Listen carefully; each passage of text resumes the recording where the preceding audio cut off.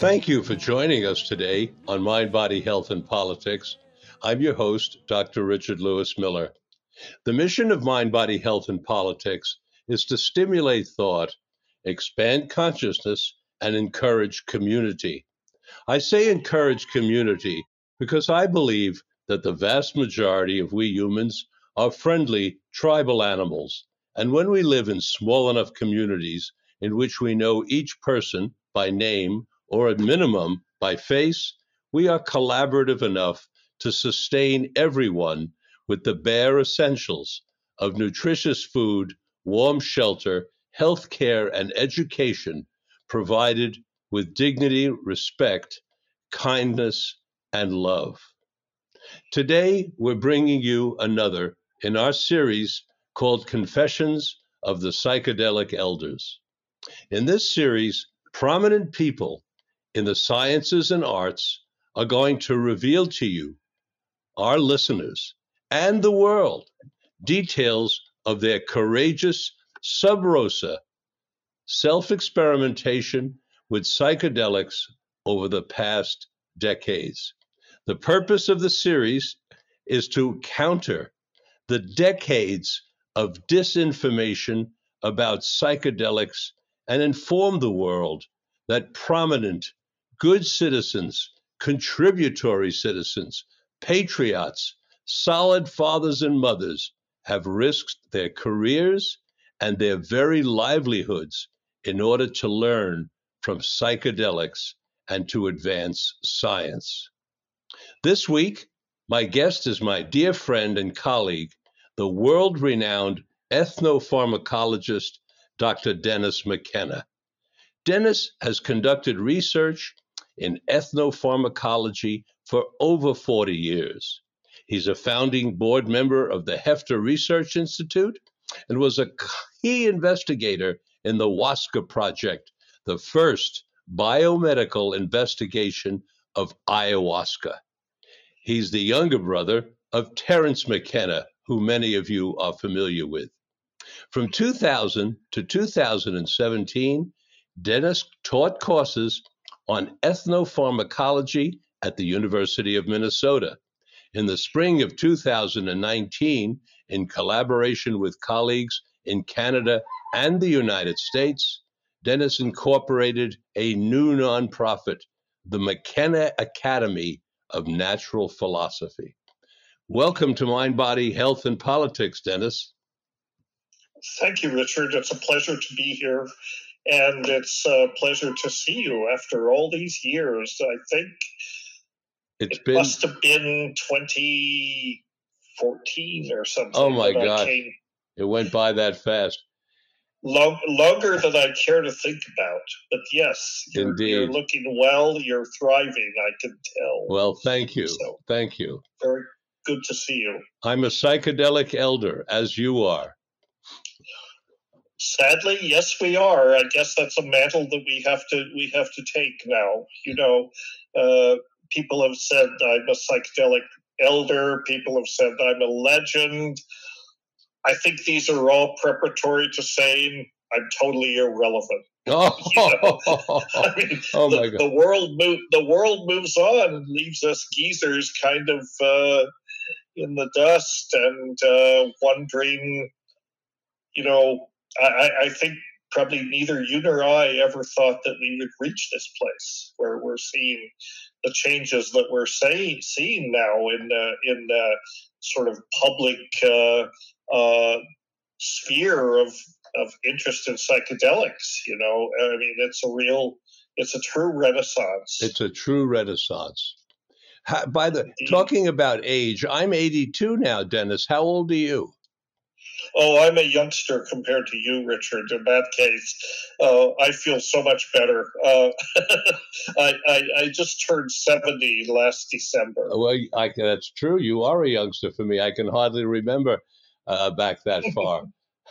And by way of background, are you presently living with somebody? Yes, I live with my wife, Sheila, who is we've been together 40 years, Oh, my word. and we're still talking to each other most of the time. And we've been very lucky. She's my anchor in lots of ways. She's not this crazy psychedelic hippie chick or anything like that. She's a very grounded person. And conveniently enough for me, she happens to be Canadian, which I met her in graduate school when I was doing my PhD at UBC back in the early 80s. And we've been together since then. And because she's Canadian, I get to move up to Canada, and I'm now officially recognized permanent resident of Canada in good standing, more or less, at least until they catch up with who I really am. But whereabouts in Canada are you, Dennis? British Columbia, little town called Abbotsford.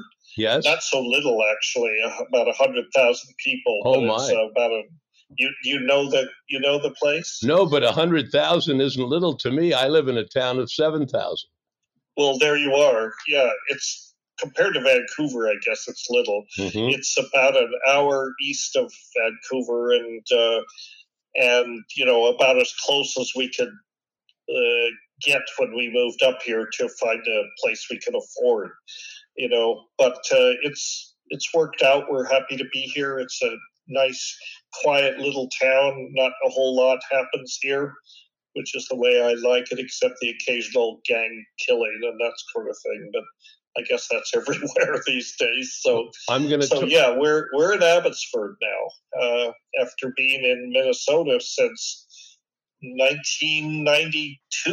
We moved there at the end of 1992. I'm going to ask you about the gangs, and I'm going to ask you about something else as well after we do the initial part of the confessions interview. But for now, I'm going to continue with the confessions, but I do have two burning questions I'm going to ask you later. Okay. By way of background, by the way, I'm going to take a side note here. You're married for 40 years, right from the hip, blink without thinking. What are three things that have contributed to the longevity of your marriage?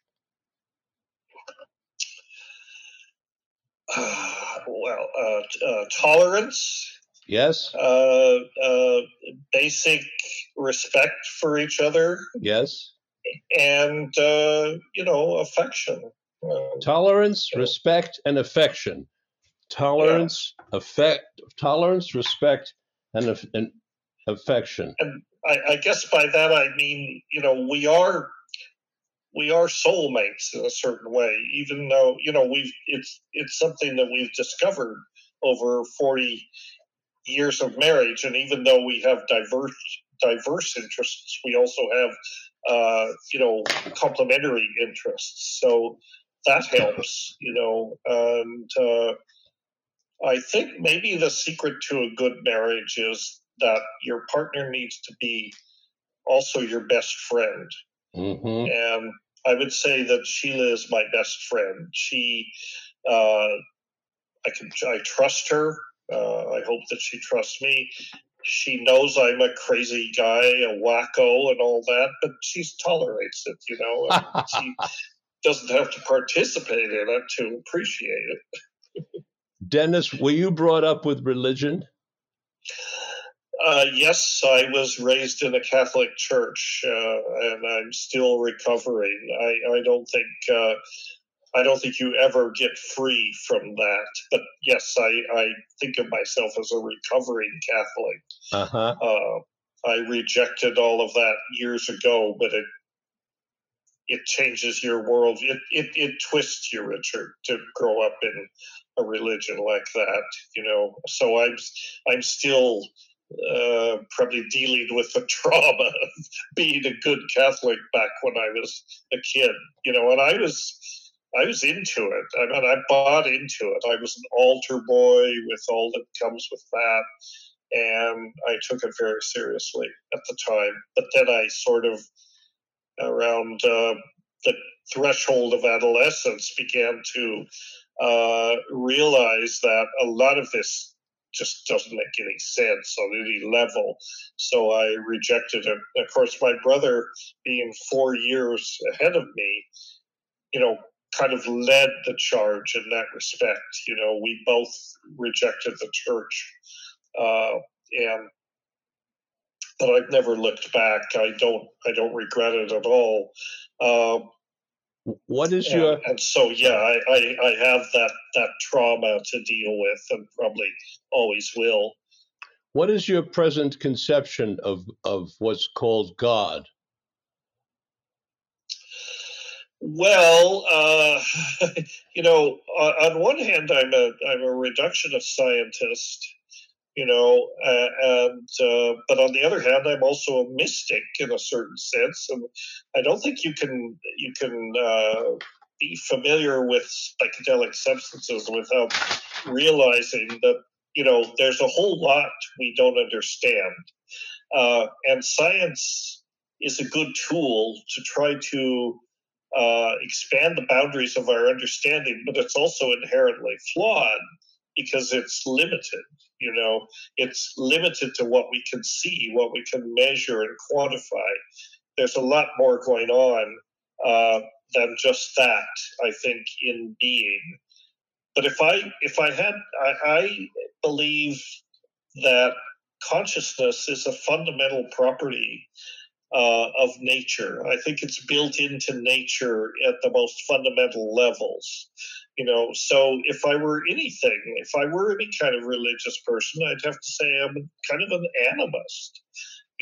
My worldview is closer to indigenous worldviews where consciousness is in everything.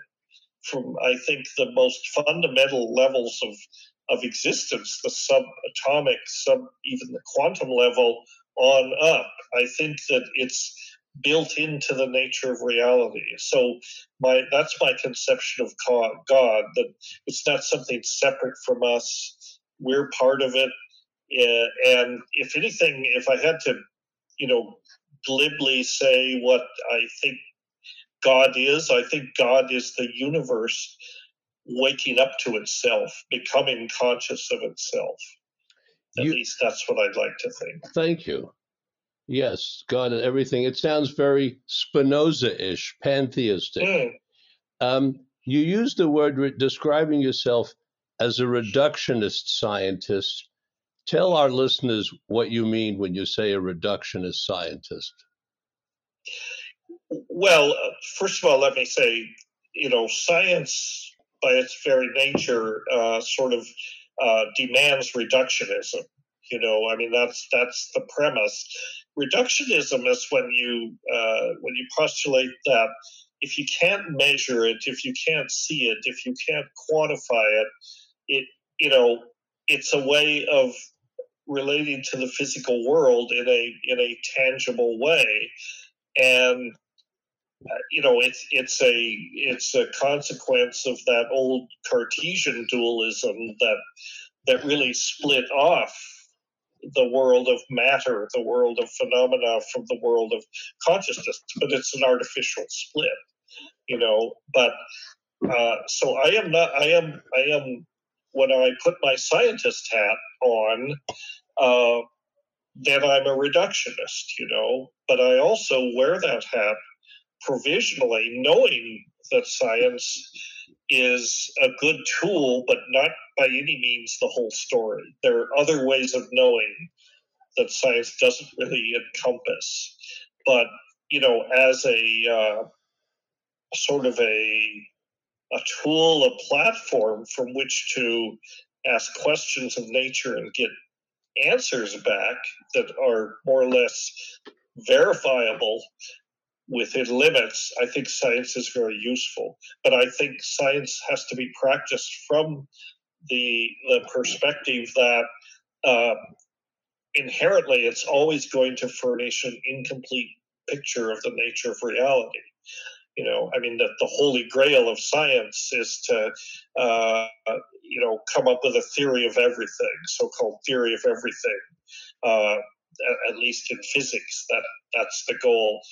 I don't know if that's inherently possible, but I mean, it's a it in fact is not achievable based on what we know now, because it leaves out so many aspects of what we know to be existence just from our own individual subjective experience.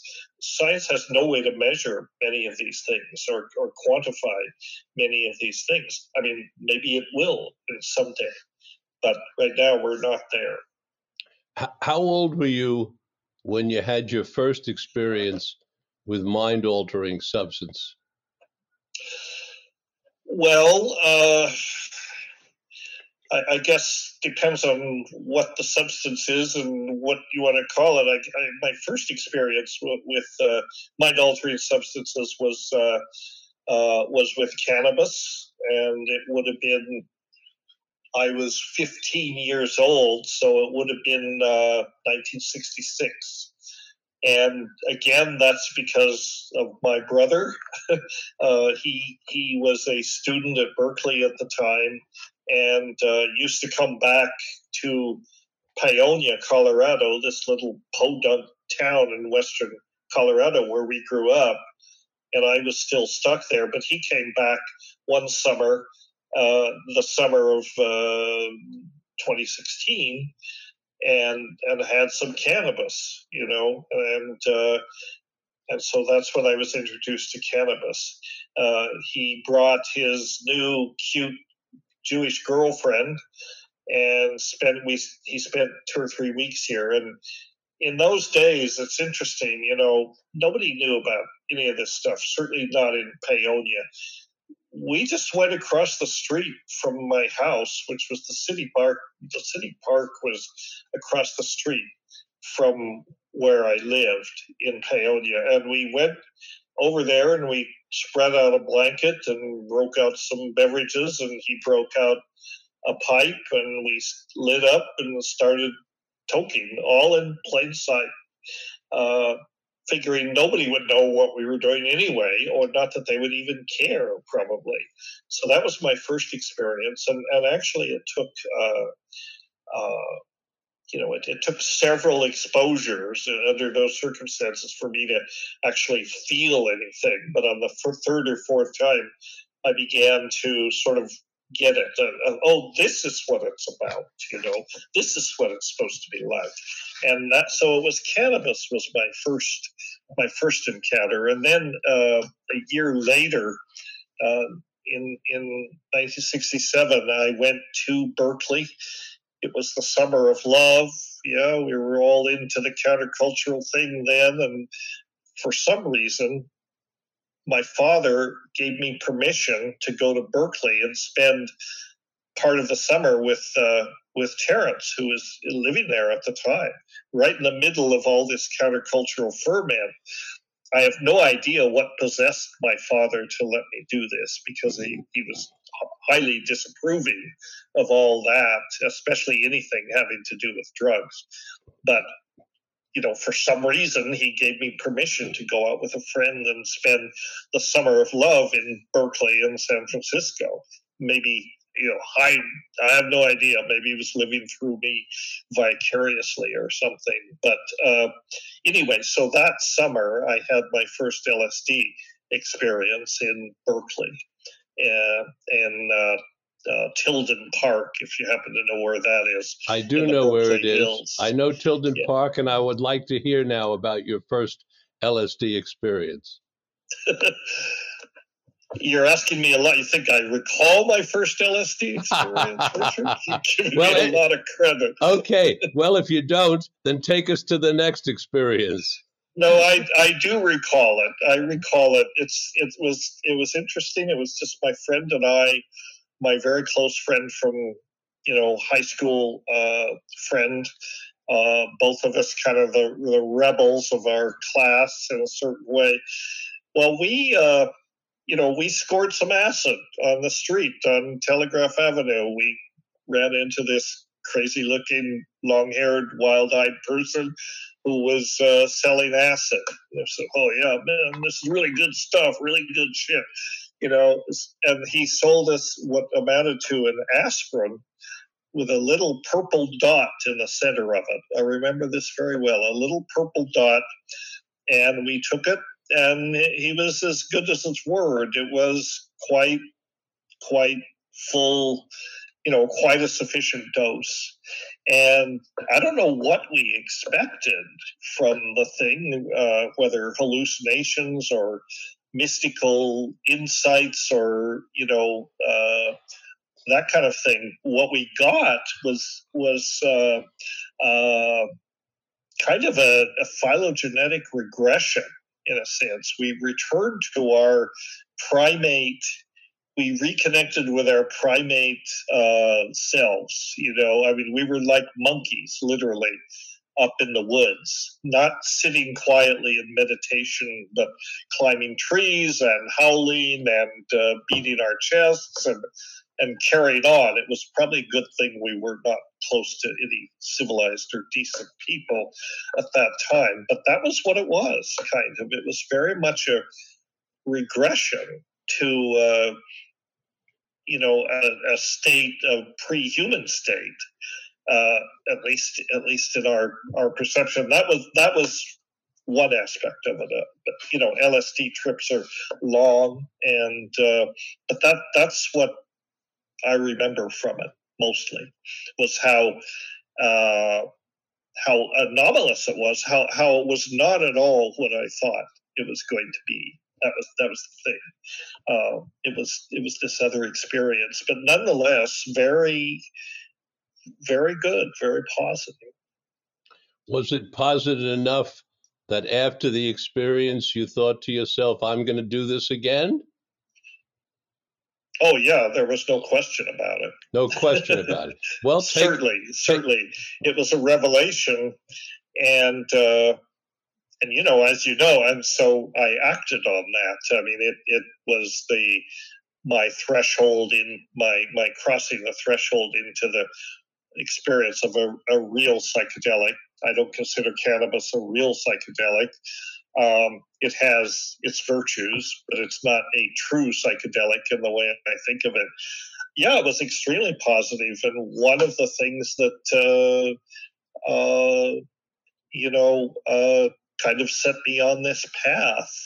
I had never taken DMT at the time, and Terence was quite interested in DMT and actually had DMT, which was not easy to find in those days, but he had it, and he thought it was much more profound and interesting than LSD. I did not take it that summer, however, but I took some back with me to Paonia, and eventually, a few months after that, we had a group of friends in Paonia, kind of I guess these days we would have been called nerds, or, just a group of kind of odd kids that were into weird stuff like psychedelics, science fiction, and so on. We used to go up to this campground in a valley close to the town called Hubbard Creek, relatively isolated. That's where we went to do our, to take our drugs. And that's when I did DMT, was up there.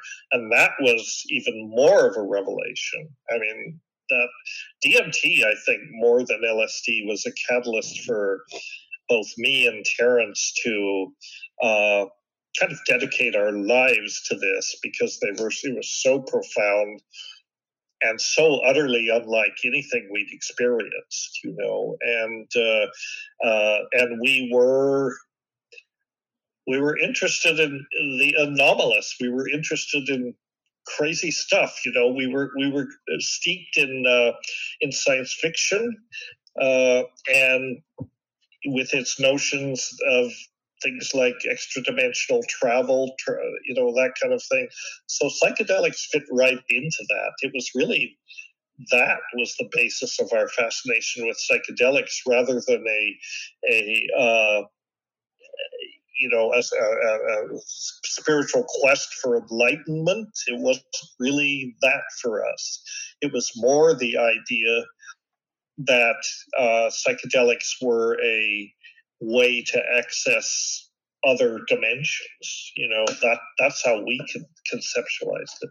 And perhaps it was, perhaps it is. But, it's all these things. As you know, Richard, the psychedelic experience is, so complex. And so it can conform itself to whatever vessel you put it into. Whatever conceptual lens you want to apply, it will, you can perceive it through these different points of view. But that's what got me started. Well, I am well aware, as you know I am, of your life history, and we've talked before on this program. One time we talked about some of your life history, and we talked about the book that you wrote, The Brotherhood of the Screaming Abyss, about your adventures with your brother. But that was 6 years ago, and a lot of our listeners do not know your life history. And so I would like you to take us now on a journey. Please take us on a journey that started in Berkeley with that LSD experience. It continued with the DMT that Terence gave you that you brought back to Colorado. And now please take us on a journey of your life and experimentation as best you can. And try to be, this is a tough question, I know it, but try to be chronological if you can. All right. Well, how much time do we have? This is now internet, Dennis. So whereas in the past we would tie down to 1 hour on the radio, we now have more time, so we can go on. Okay. All right. Well, so I had that LSD experience in Berkeley, and I was, I think, 67. I was just going into my junior year in high school at that time, and but I realized as a result of that LSD experience that this is what I wanted to pursue in some way. I wanted to, as I've often said in my talks, the DMT, to Terence and me, it wasn't simply the most interesting drug we'd ever taken. And in fact, our experience with drugs had been rather limited, but it was the most interesting thing we ever had encountered. It just seemed far more interesting than anything else in our universe. And in some ways, 50 years later, I can almost say that really hasn't changed in some way. I think psychedelics as a group are one of the most interesting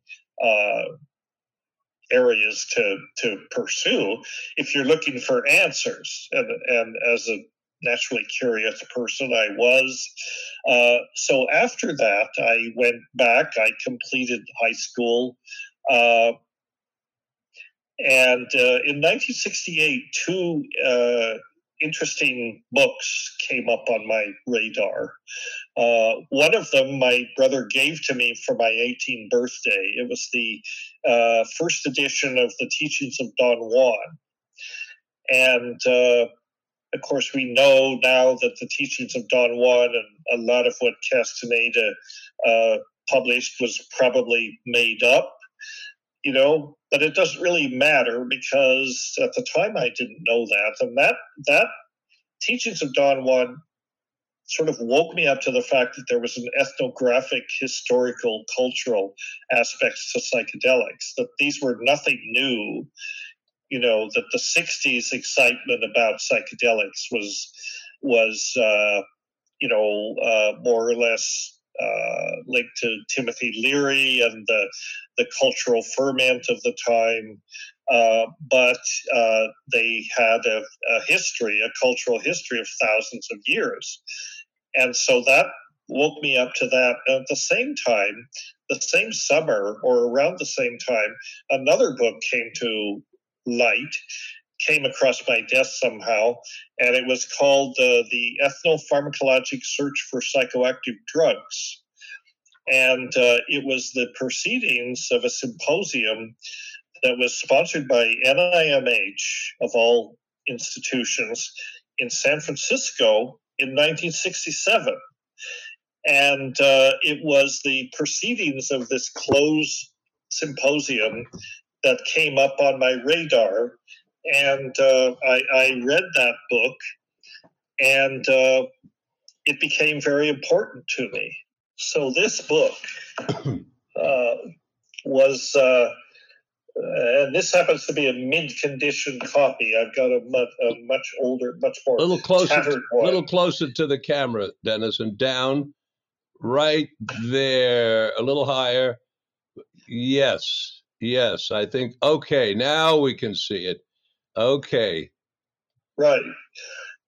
So for the U.S. government to put this out was amazing, because this had all the leading lights of Schultes and Shulgin, Andrew Weil, all of these high-profile individuals had contributed to this symposium, which was a closed affair, and the only thing the taxpayers ever got from it was this book.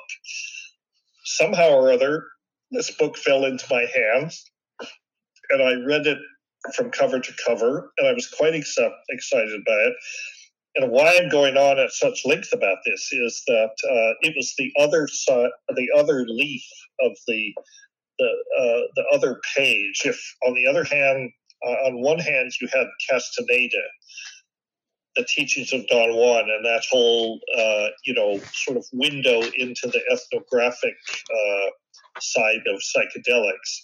This other was the scientific side, and I realized, with a big emphasis on botany and chemistry and that kind of thing, and these things seemed very complementary to me. I realized that, I guess, a revelation that came out of this was that, hey, there's real science here. There's actually a body of knowledge around these, the study of these things, and a discipline called ethnopharmacology.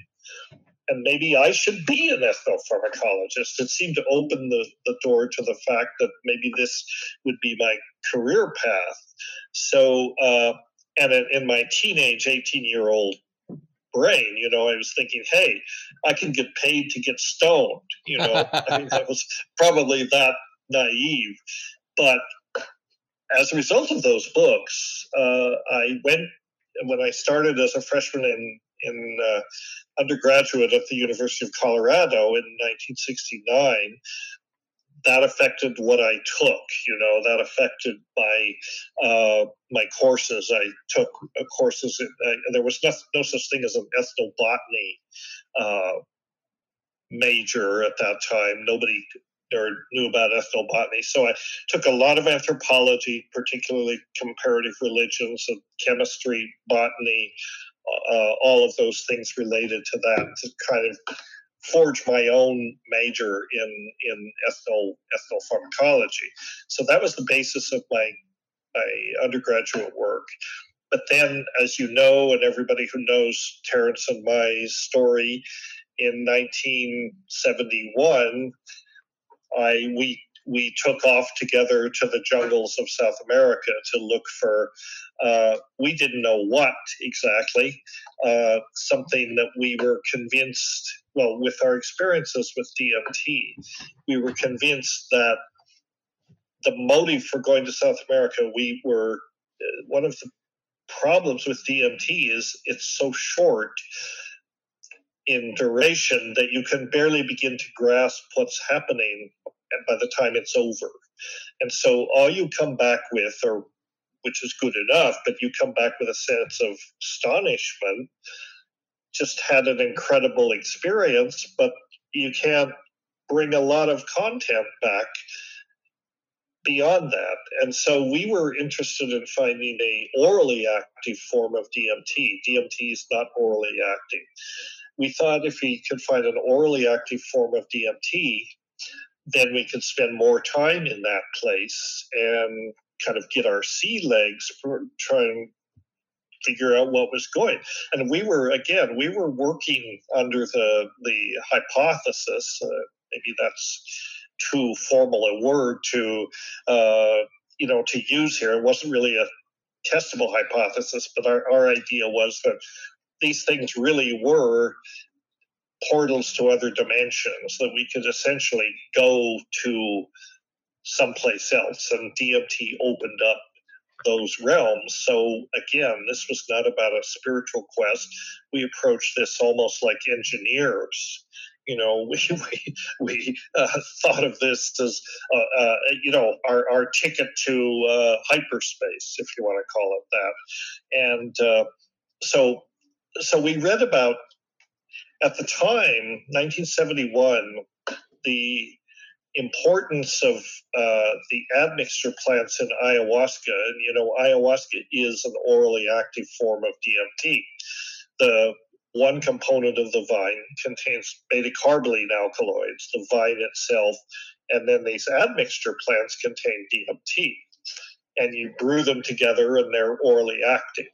But the beta-carbolines inhibit breakdown of DMT, which is why if you can eat DMT or make tea out of DMT containing plants all day, but if you don't have the beta-carbolines, then it won't have an effect.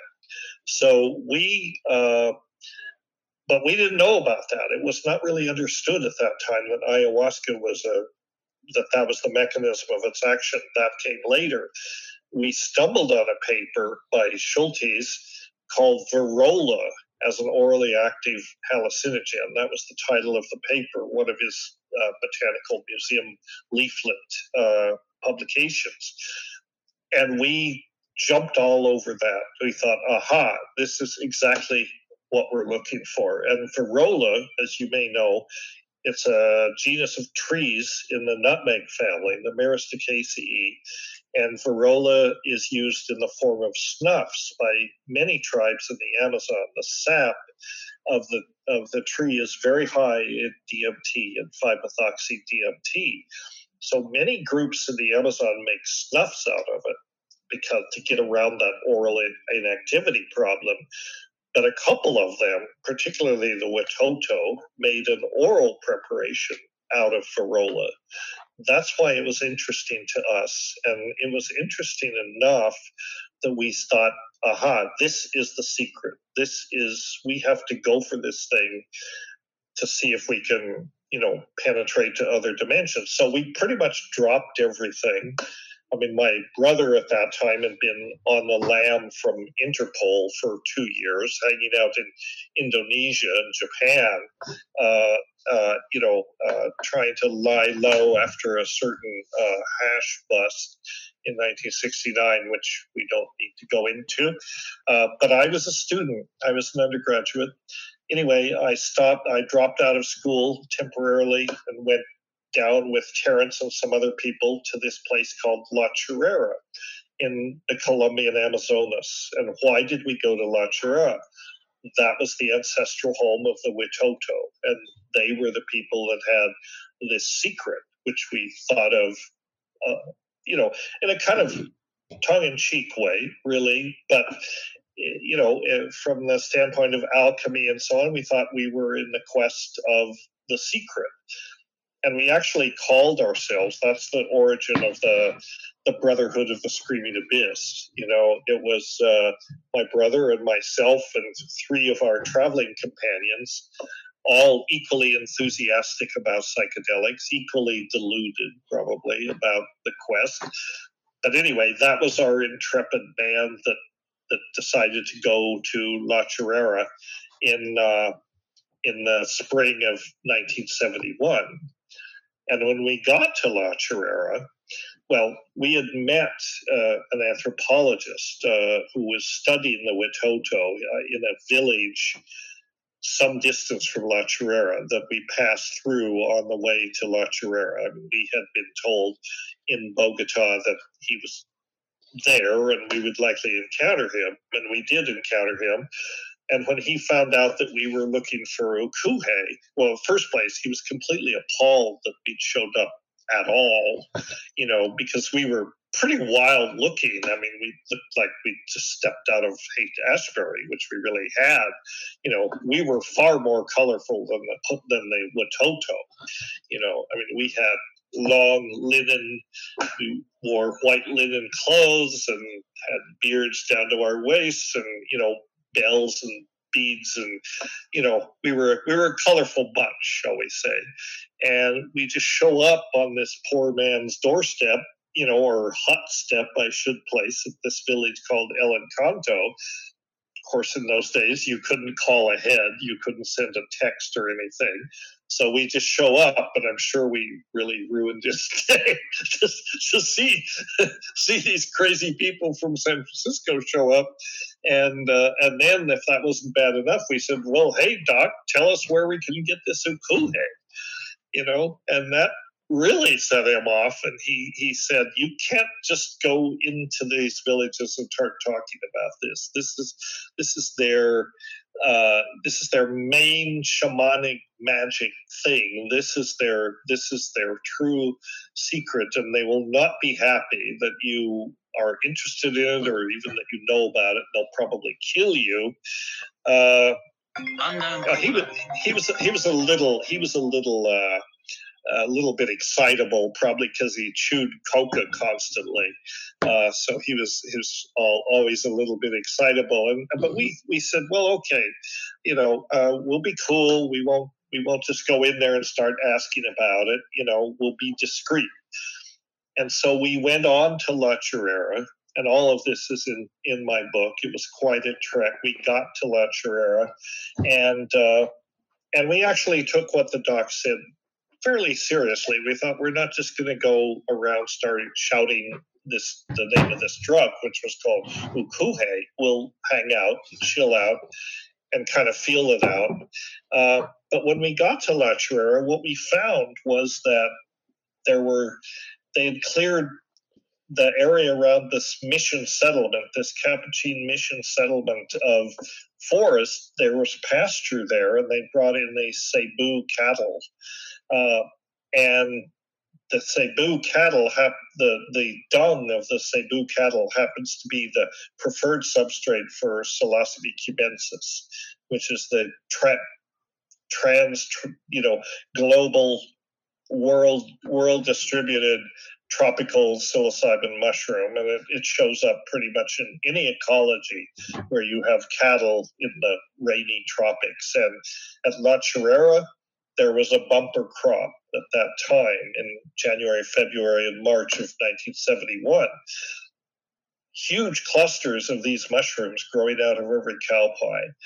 We had never had experience with them. Our only experience had been one encounter on the way into La Chorrera, but we knew what they were, and we had a very cavalier attitude about them. We thought, well, this is great. We can have fun with these while we're waiting for ukuhe to turn up, while we're waiting for the real secret.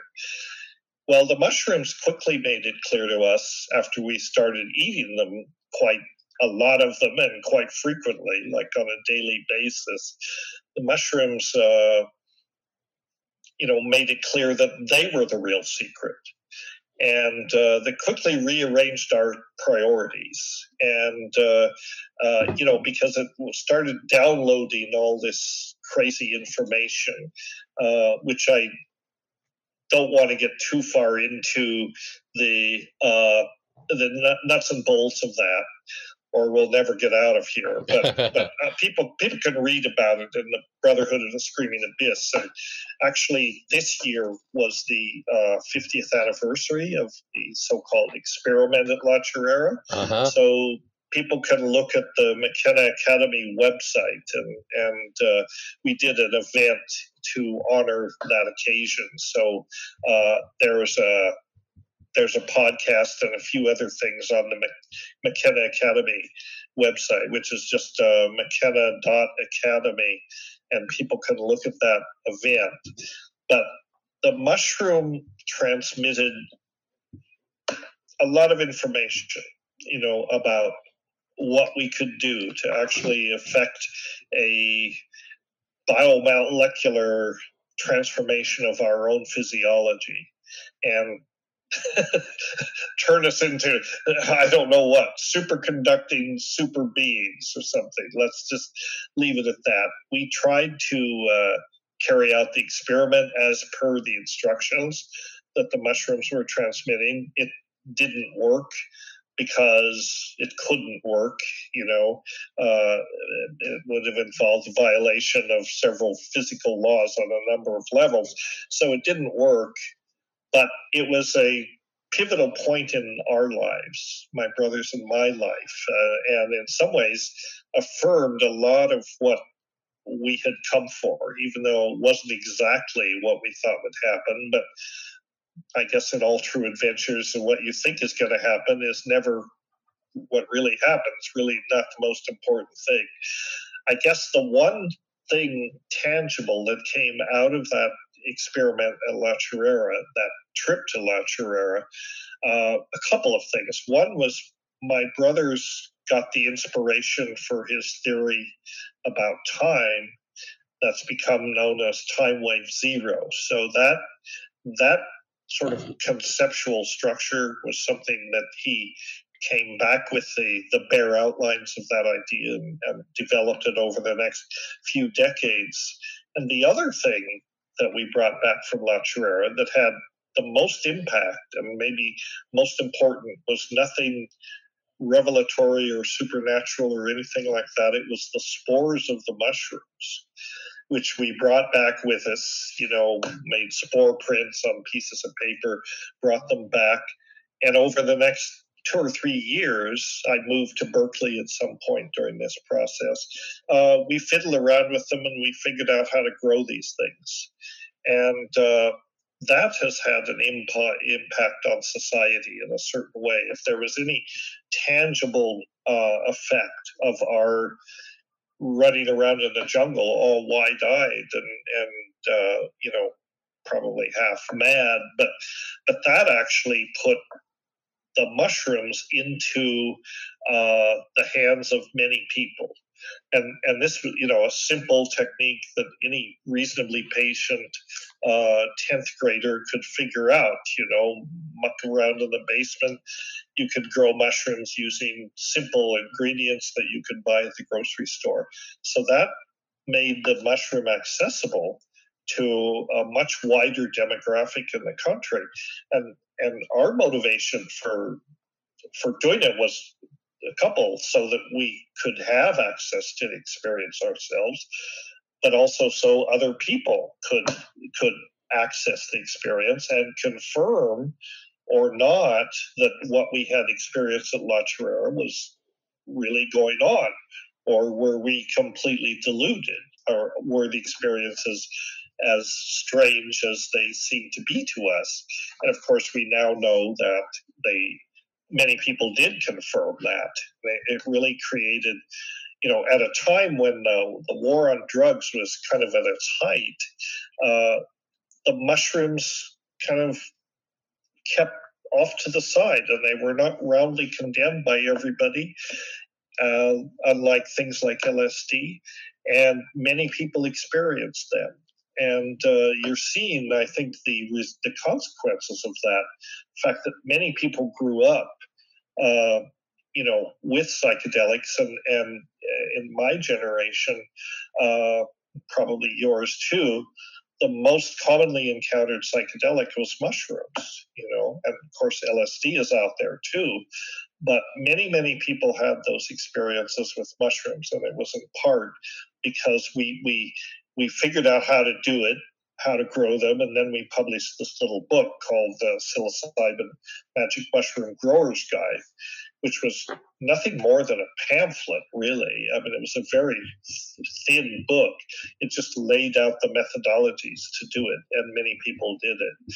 So people say, well, what was your main contribution to all of this? If I had to say one thing, it was the fact that we discovered this simple method and we shared it with the world, and that in some ways has impacted society in some ways.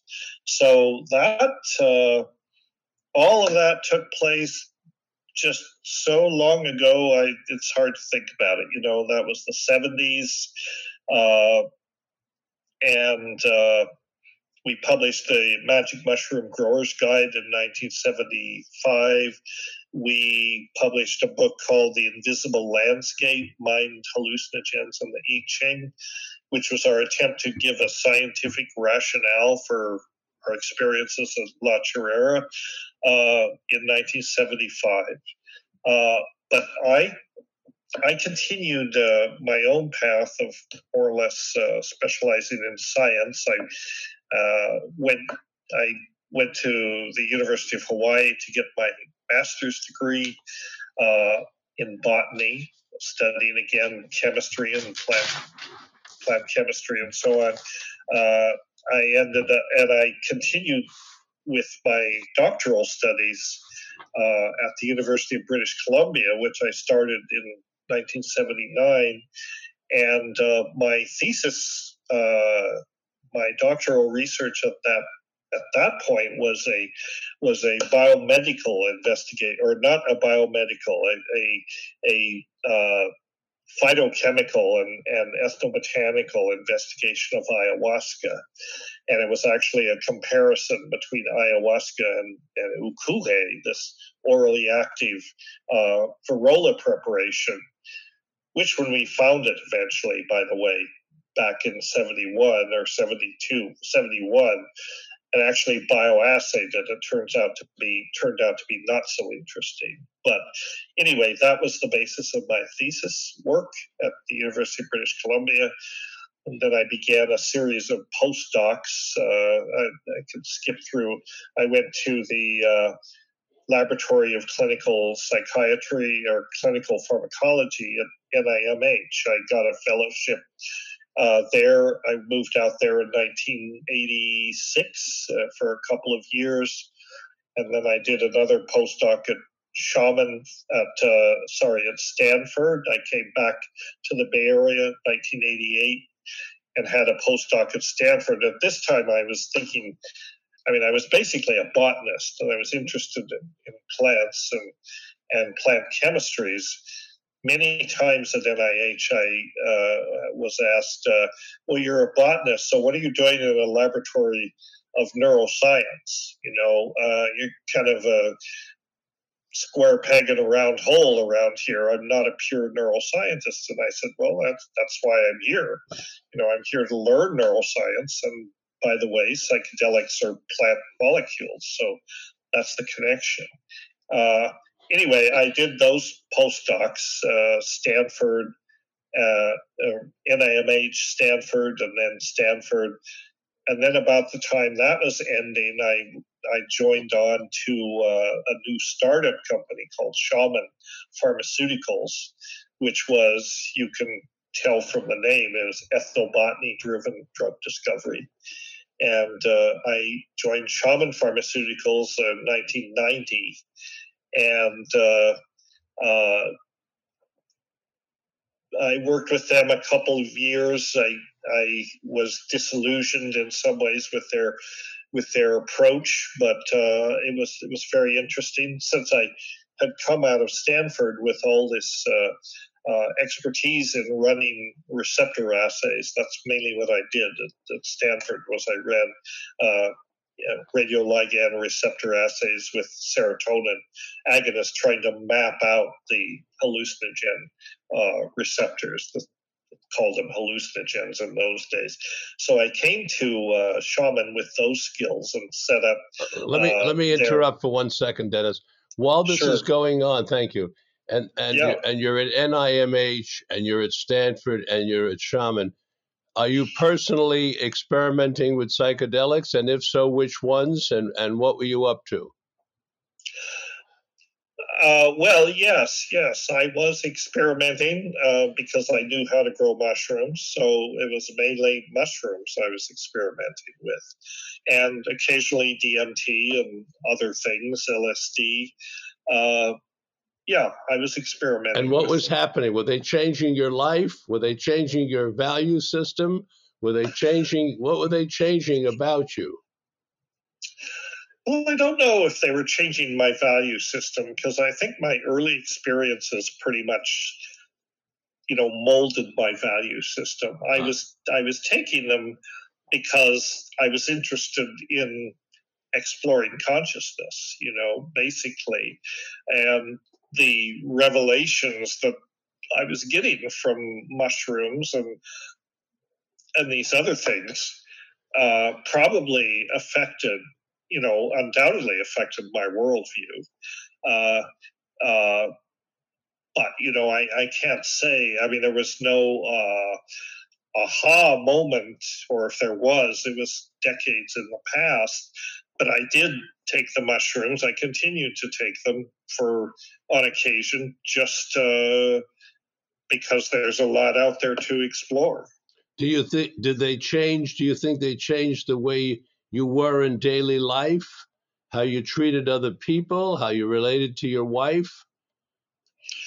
Yeah, I would say so. I think one of the things that psychedelic experiences can do, at least for, like by this time, ayahuasca became as important a psychedelic for me as mushrooms, maybe more important. For a number of years, I got involved in ayahuasca. And ayahuasca, one of the things the lessons, if you will, that often is a take home from ayahuasca is a recognition of the limitations of our knowledge, how little we really know. And ayahuasca is good to remind us, because especially for scientists, it's, scientists are prone to, to arrogance, I guess you could say. There's that scientific attitude that we have everything figured out. There's just a few more T's to cross and I's to dot, but we got this thing. We have it figured out. And the psychedelics are a strong reminder, if you take them frequently, or even if you don't take them, but if you take them, it will often, at least in my own experience, it was a strong reminder that we don't have anything figured out. Science looks at a small fraction of reality. There is so much more that is unknown than science purports to know, that there's no room for arrogance. There's room for humility and recognizing, I think, the limitations of the scientific reductionist worldview that we were talking about, and realizing that only takes you so far, and that there's almost an infinite amount of things that may be known that are not necessarily knowable scientifically, nonetheless worth trying to understand. So in that sense, I think it's kept me open-minded. I think psychedelics and humble to a certain extent, at least in terms of my thinking about what I know, because I realize I don't know shit, and I don't think anybody else does. And I get this message all the time from psychedelics, sometimes gently and sometimes not so gently, but it's a constant reminder of the limitations of our knowledge, and this realm of out there, the realm of the knowable that's beyond what you might call, or what they call these days, the default mode network, which is kind of the artificial reality. I sometimes call it the reality hallucination that we create for ourselves. And because it's a comfortable place and it allows us to navigate in the world. We can't be loaded on psychedelics all the time. It makes it difficult to drive cars, open a can of tuna fish, and do the ordinary, day-to-day things that we have to do in daily life. So that's one reason why psychedelics need to be taken in under very special circumstances, special set and setting and so on. So in that sense, they've been influential to me as kind of personal allies, personal teachers. And then, I think when you're involved in psychedelics, to the extent that we were, there's a certain messianic impulse, and this has been this has been a pitfall for people. There's, the revelations are so profound. What you think you're learning is so profound. You can think, well, this is so amazing. I have to represent it to the world. I have to, turn people on or convince people to take psychedelics and preach about it and talk about it and all that. And so, I have been doing that. As well as my brother. I don't claim to be, and I don't want the role, of being I'm not a messiah for psychedelics. I'm not a guru. I'm none of those things. Because another thing that psychedelics teach you, and I think this may be one of the more important lessons, is you have to think for yourself. Everybody's psychedelic experience is unique, and everyone's experience, their experience of being in the world, is unique. And the beauty of psychedelics is, it does not require faith. In fact, faith is kind of an impediment. What it requires is courage. It requires a certain open-mindedness, a willingness to drink the cup or smoke the pipe or whatever it takes to set your assumptions aside, to set your expectations aside, and surrender to it, and let it happen. And when that happens, it delivers, then the learning can take place. And, I think one of the reasons that sometimes conversations about psychedelics and drugs in general are so difficult is if you have not had a psychedelic experience, you can talk about it all you like, and yet you can't really convey to someone what it's really like. And the person that you're talking to may have all sorts of assumptions about what it's like, what it could be like, but there's only one way to really resolve that, and that is they have to find the courage. Forget faith, forget belief, find the courage to trust yourself enough to have the experience, and then make of it what you will. And you don't listen to anybody else, what they think it is.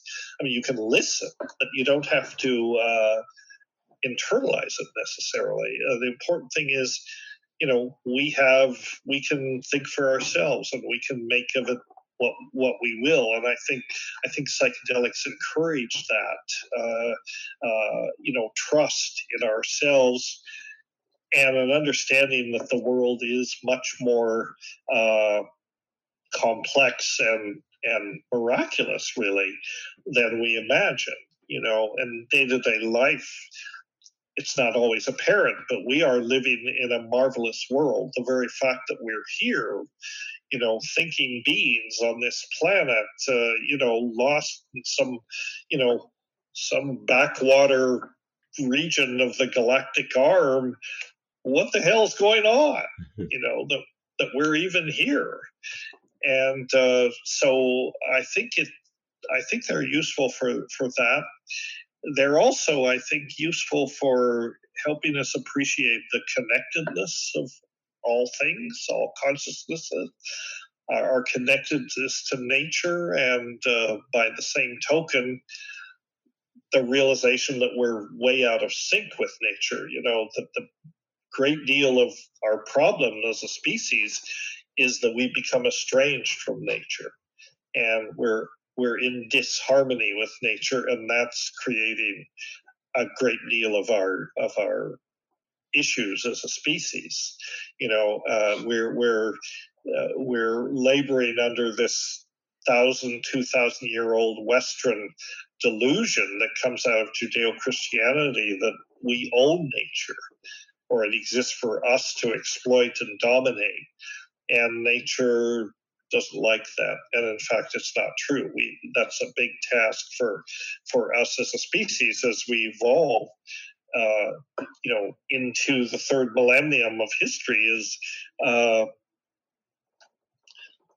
we have to understand what we need to do to get back in harmony with nature, because nature actually is running the show, and nature has a way of protecting itself. And if our species is the main threat to the existence of life on the planet, which it may well be at this point, then nature has mechanisms for dealing with that. Because I am a believer in the sort of Gaia hypothesis that the community of planetary life itself is an organism, and organisms, and we're part of that. But at this point where the damage that we're inflicting on the planet, we have to be considered a pathogen almost. The crazy monkeys are the problem, and psychedelics make that abundantly clear.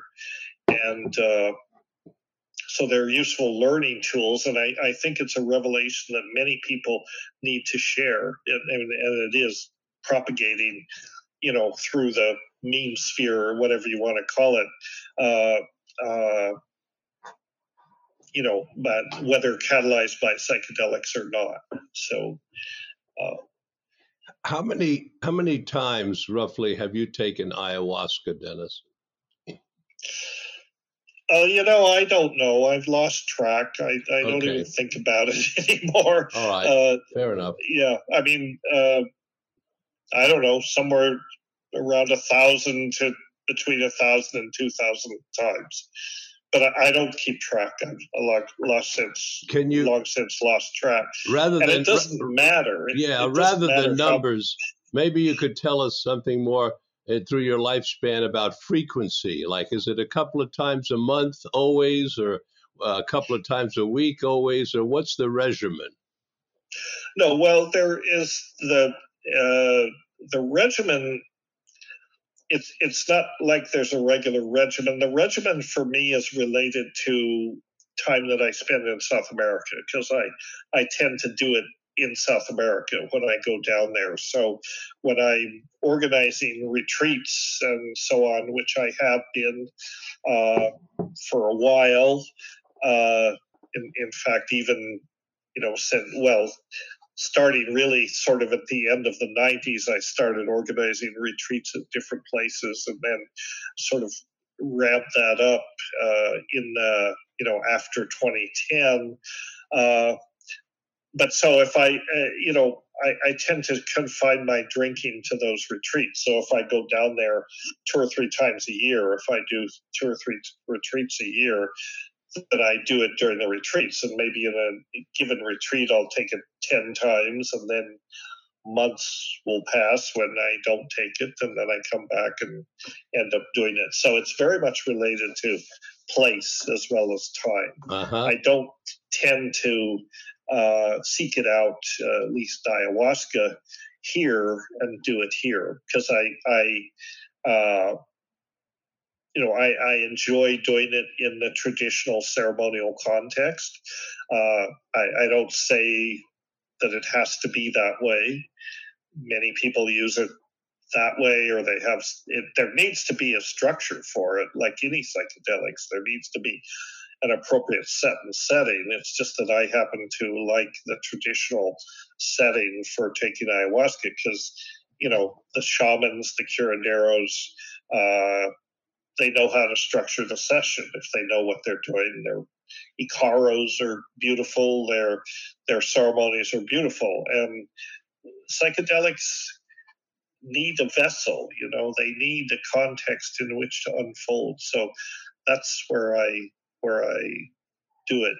And as far as mushrooms are concerned, I don't, I do those more often on my own, but I don't really do them that often, to be honest. Maybe 2 or 3 times a year. Why have you decreased your usage so significantly? Why have I decreased it? What's led to the decrease in usage? Well, after a while, it's like, you kind of get the message. I mean, you know what the territory is, and I mean, I would never reached the point. I don't think I reached the point where I think it was Rob Dass who said, once you get the message, hang up the phone. I'm not really one of those people that wants to hang up the phone. In fact, psychedelics are not an answering machine. And it's not. I mean, psychedelics are teachers, and whether you attribute intelligence to them or whether they,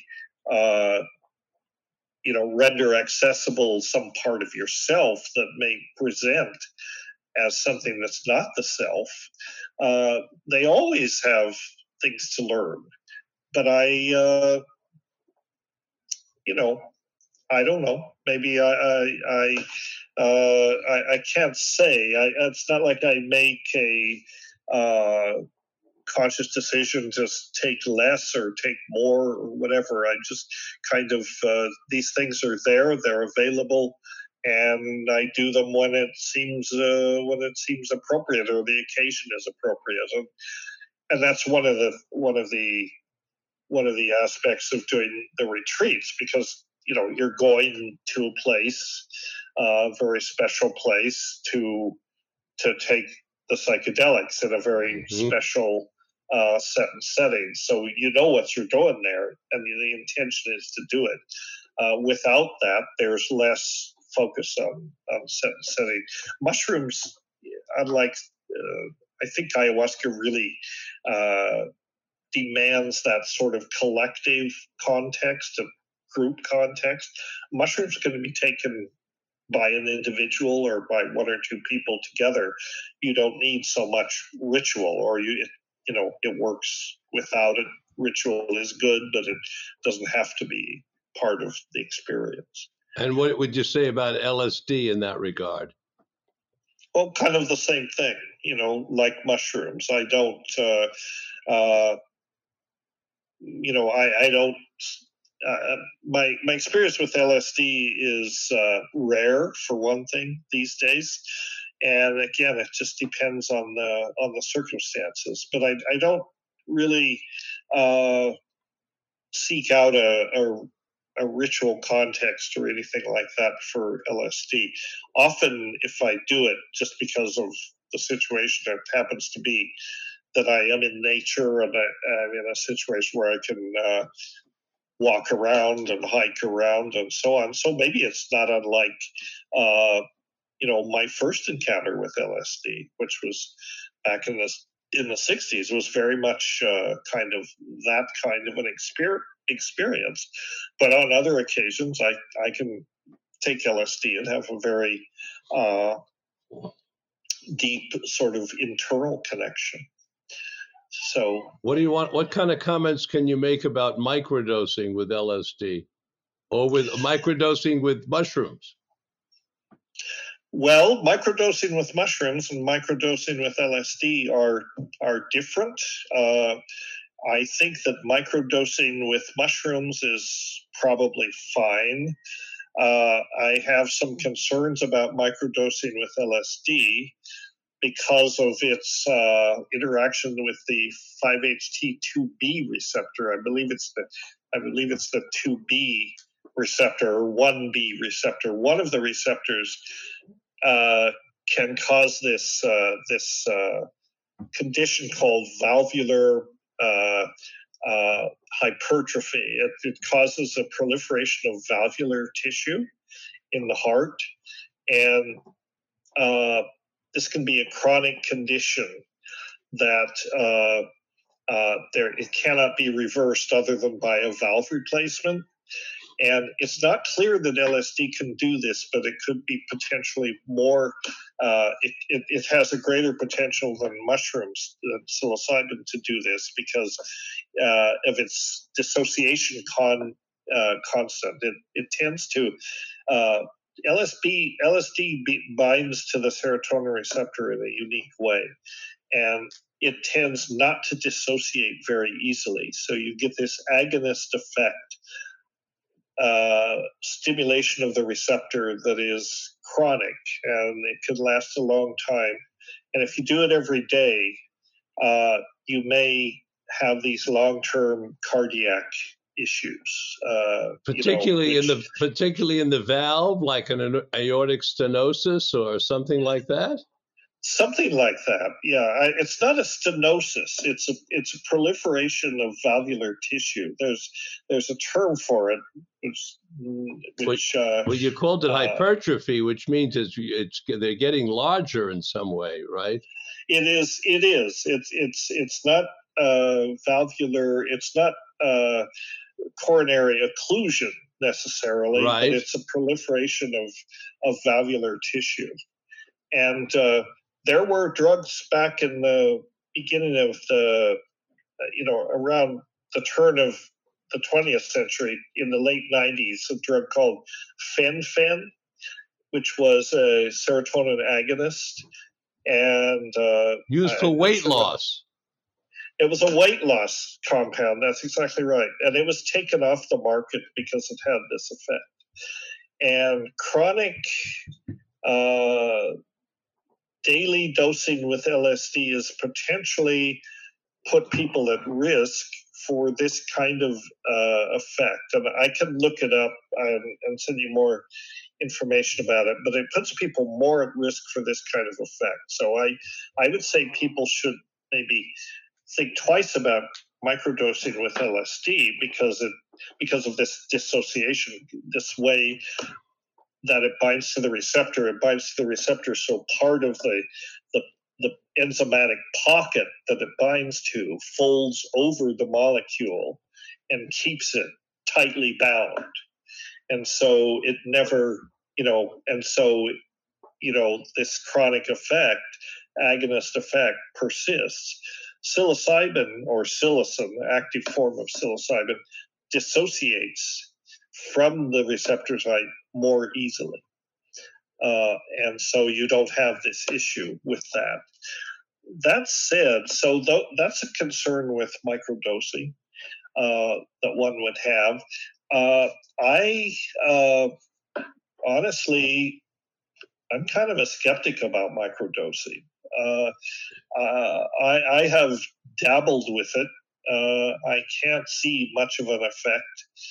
And the problem, and of course, it's all based on what the substance is, what the regimen is, what the dose is, and so on. So I'm not saying that my experience is everyone else's, but one of the criticisms that have been leveled at microdosing is there's no real good studies of whether there's really an effect here or not. And there was recently a study, more or less, I think it was Johns Hopkins that did a study recently, basically placebo-controlled, double-blind, all the proper protocols and study design and so on, that showed that there was no difference between microdosing and taking a placebo in terms of the parameters that were measured, which were like depression, different ways of measuring depression and so on. So I'm kind of a skeptic about microdosing. You're saying it was a similar study to what Roland Griffiths did with psilocybin with depression, where they, that study, of course, where they found improvement in depression after a year after one administration plus therapy. Right. But these were full doses of psilocybin. Yes, and here was Have you talked to Jim Fadiman about microdosing? Well, I know his shtick. Yeah, I've talked to him. I think it would be a productive conversation. I'd like to get you two together. His protocol that he recommends is 1 day on and then 2 days off, and then 1 day on and 2 days off, in order to let the neurotransmitters, get back into balance. But from what your concern is, even that amount, which would end up being maybe 8 or 10 times a month, might still lead to this valvular hypertrophy. Yes, possibly so. Mm-hmm. Well, that's an important warning. I think that is a concern. Not a concern when you take LSD occasionally, in full doses. This is the result of this chronic stimulation, constant stimulation of Yes. the 5-HT 1B or 2B. I think it's the 1B receptors. You think it's 5-HT1B? Yeah, I can look it up on PubMed and get back to you. Nick will probably know the answer to that too, Nick Cozy. Oh, he totally. Yeah, totally. Well, I'll be looking forward to talking to Nick about this valvular hypertrophy also. This is very interesting information and important, Dennis. I'm glad because, you know, I've been interviewing a lot of elders, and most of them are talking about the positive ways that these psychedelics have affected their lives. But it's also important for us to reveal, you know, landmines, warnings, possibilities, so that the public knows about those things. You know, you and I and the colleagues that we associate with are very much into full transparency and no secrets. And yes. Right. Yeah, and there's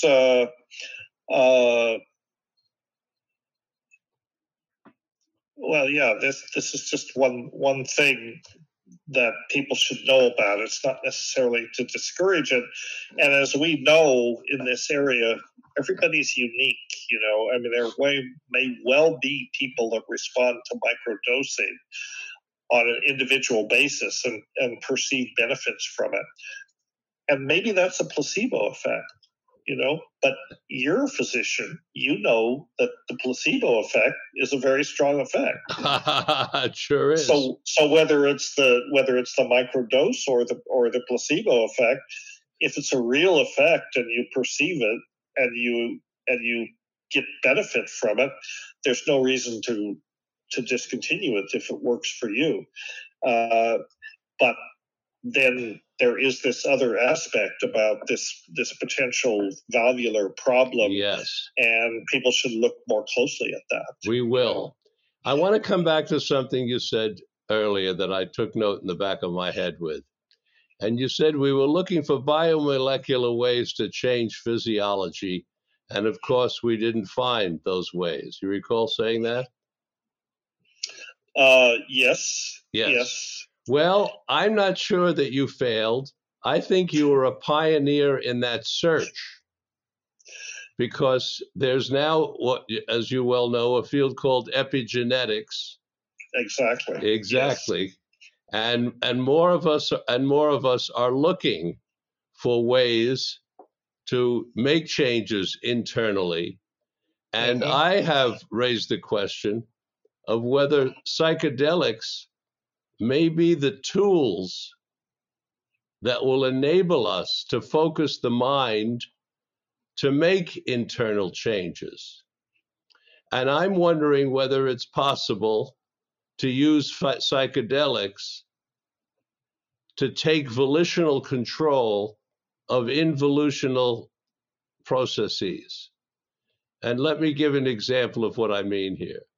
If you cut the back of your hand, Dennis, you know that your hand is going to heal up, and you know how it's going to heal up in terms of your experience. You may have to put a bandage on it, and if it's not too wide a wound, it'll come back together. Otherwise, you put a butterfly bandage on it, or maybe even have it stitched. But then what's going to happen is the tissue is going to come together. It's going to do something we call forming a scab. And then the skin will come together more, and then the scab falls off, and then we have what we call a scar, and then the scar maybe will remain, or maybe it'll go away. Now, that whole healing process, when it happens on the back of Dennis McKenna's hand, that whole healing process was done by Dennis McKenna. It wasn't done by Richard Miller, Frank Smith, or anybody else in the world. You were totally responsible for that. At the same time, I think it's fair to say, correct me if I'm mistaken, you don't know how you did it. No. Right? You don't know how you did it, but you did it. So we call that an involutional process, right? We don't know how we did it. Suppose you could take control of that. I'm raising the question of whether psychedelics, is there some way in the depth of the psychedelic experience, we can learn how to focus the mind in such a way as to learn how we did that biochemically, electrically, so that we can then apply that learning of how we did that on the back of our hand or that wound, so that we could possibly apply that learning to other organs in the body. Mm-hmm. I'm raising that as a question. I'm not saying it's doable or not doable. I'm raising it as a possibility of taking that kind of control. And your work, when you used that in your description earlier in our interview about biomolecular changes of physiology, you rang a bell. So I knew I had to come back to it and discuss it with you a few minutes. Well, it's possible. I mean, this was kind of what we were trying to do at La Chorrera, Yes. and it turned out to be a spectacular failure in some ways. I mean, certainly the outcome that we predicted didn't happen. Namely, but I think, I think that what was the outcome you predicted that didn't happen? That we would be transformed into immortal, superconducting information fields, basically. Well, again, it didn't happen, but I think you were the early pioneers in it happening. And I'm gonna, I don't know if I should be doing this, because this is an interview, of course, about your life and confessions. But I'm going to take a sidebar here and say this. We're on the verge of being able to collect the information that we have stored in our brains and download it onto a chip.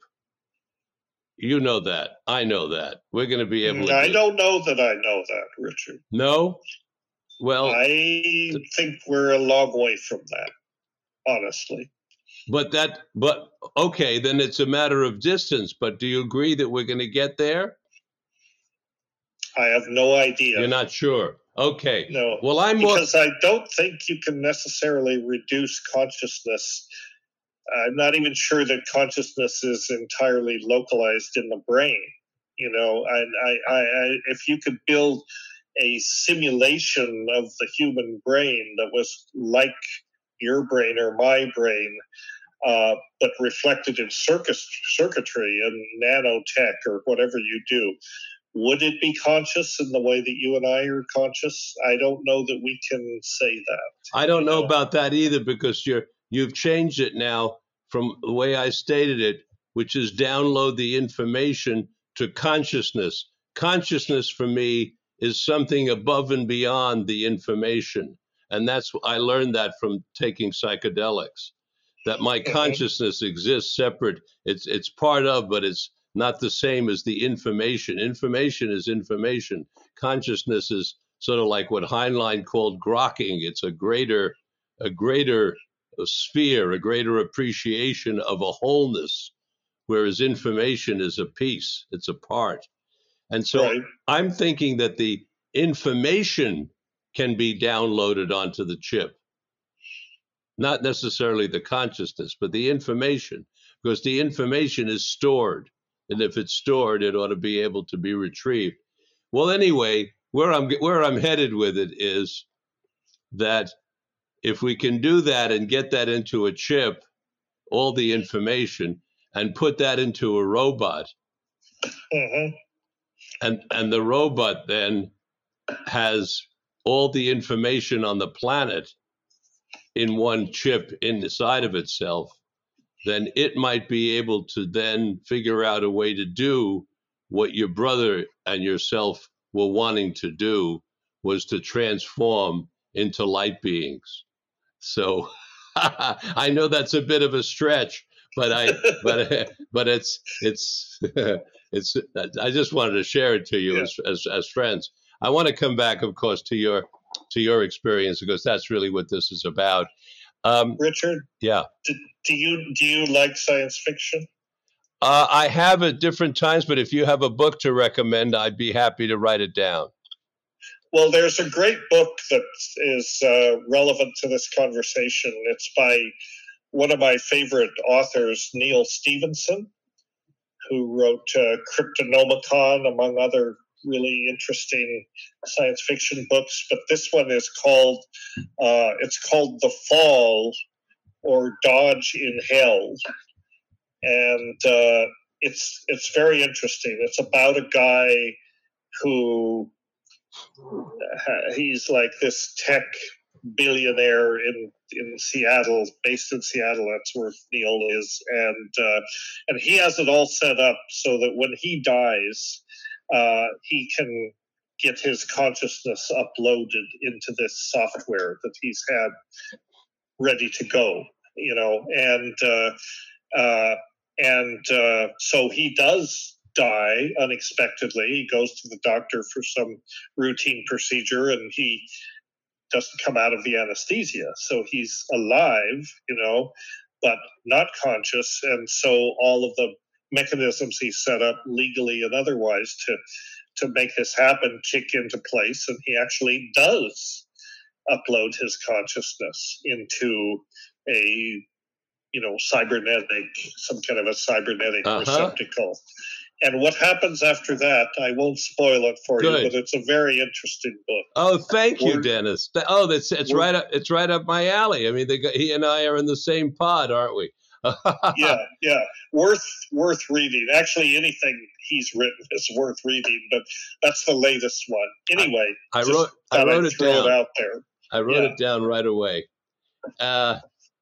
I'll throw one back at you in case you're not familiar. It's not a book. It's a scientist named Michael Levin at Tufts University, who's doing bioelectrical stimulation of cells, and that's all I'll tell you. Michael Levin at Tufts, check him out. Check out a YouTube, and we'll talk together about it. Okay. All right? Okay. I really want to hear what you think about him afterwards. Okay, back to our subject at hand. And we'll be finishing up soon. I won't keep you. Sorry. My ear is itching. Sorry. Not at all. Not at all. Scratching ears is totally acceptable. What can you tell us about the way your psychedelic experiences have affected your relationship with your wife of 40 years? Well, they were important when we shared those experiences when we were young and courting and all that. She was open to it. She grew up in the same generation I did, so there were times when she was living in communes and that sort of thing. She sort of left all that behind. She's not a psychedelic fanatic like I am. We haven't shared psychedelic experiences for a long time. We did go to South America about 10 years ago and to a retreat in Brazil and had shared ayahuasca experiences and so on. So I can't say. She's Well, what I'm wanting to know, Dennis, is do you feel that the psychedelics have enabled you to be kinder to each other, to be more loving, to be even more tolerant, respectful, and affectionate? Yeah, I would say so. Those are the three things. Remember when I asked you about what has contributed to this wonderful 40 years that you've had together? Just give it, as quick blink, and you said those three words: tolerance, respect, and affection. So I'm asking you, about that, right? You also said truth, beauty, and goodness. So, well, I think, I mean, I don't know. I think that psychedelics have contributed to that. I wouldn't give psychedelics all the credit. I mean, we're just working to be decent human beings. I think anybody is trying to be the best person that they can. yes. And when you have a life partner like I do, that's we've been together 40 years roughly. I mean, we really started dating and so on in 1980, so that's 40 years. But I think it's wrong to say that before the psychedelics, because of psychedelics, we've made it work. I don't want to leave the impression that it's all been easy. We've had our rough spots, and I think anybody that's together for 40 years is going to have some rough spots. Definitely. And we've been through that. And, yes.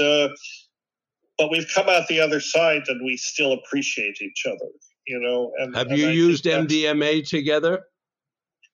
We haven't used MDMA together, And one of the reasons we haven't is that she has this prejudice against things that are synthetic. Don't ask me why, but she doesn't want to take MDMA. Yes. And we're I guess when you're together, you're always working on the relationship. Yes. But we reach a certain point where we feel we've got a good connection. We're not working every day, or we don't feel like what's the way to put it? We don't feel like we have to struggle to be in harmony. And, in general, things are pretty good. That's lovely. It's lovely to hear. It's more than lovely to hear. It's touching to hear. And I'm very happy for you. Thank you. You're welcome. I'm wondering if there's anything we want to say further than that. That was a pretty nice ending with what you just said. Is there any last words on psychedelics and your psychedelic life that you might want to say before we conclude?